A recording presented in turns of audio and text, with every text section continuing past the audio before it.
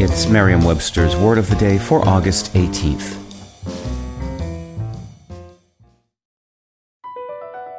Across America, BP supports more than 275,000 jobs to keep energy flowing. Jobs like building grid-scale solar energy in Ohio and producing gas with fewer operational emissions in Texas. It's and, not or.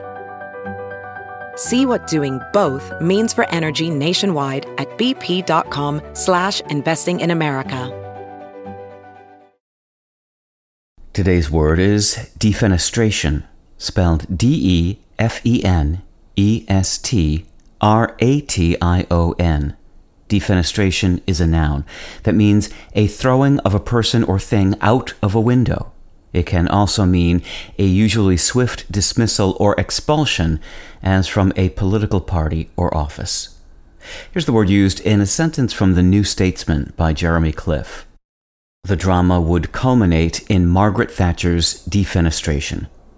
These days, the word defenestration, from the Latin fenestra, meaning window, is often used to describe the forceful removal of someone from public office or from some other advantageous position. History's most famous defenestration, however, was one in which the tossing out the window was quite literal.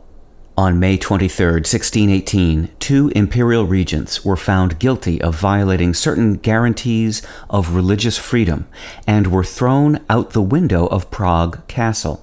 The men survived the 50-foot tumble into the moat, but the incident marked the beginning of the Bohemian resistance to Habsburg rule that eventually led to the 30 Years' War and came to be known as the Defenestration of Prague. It was the third such historical defenestration in Prague, but the first known to be referred to as such by English speakers. With your Word of the Day, I'm Peter Sokolowski. Visit Merriam-Webster.com today for definitions, wordplay, and trending word lookups.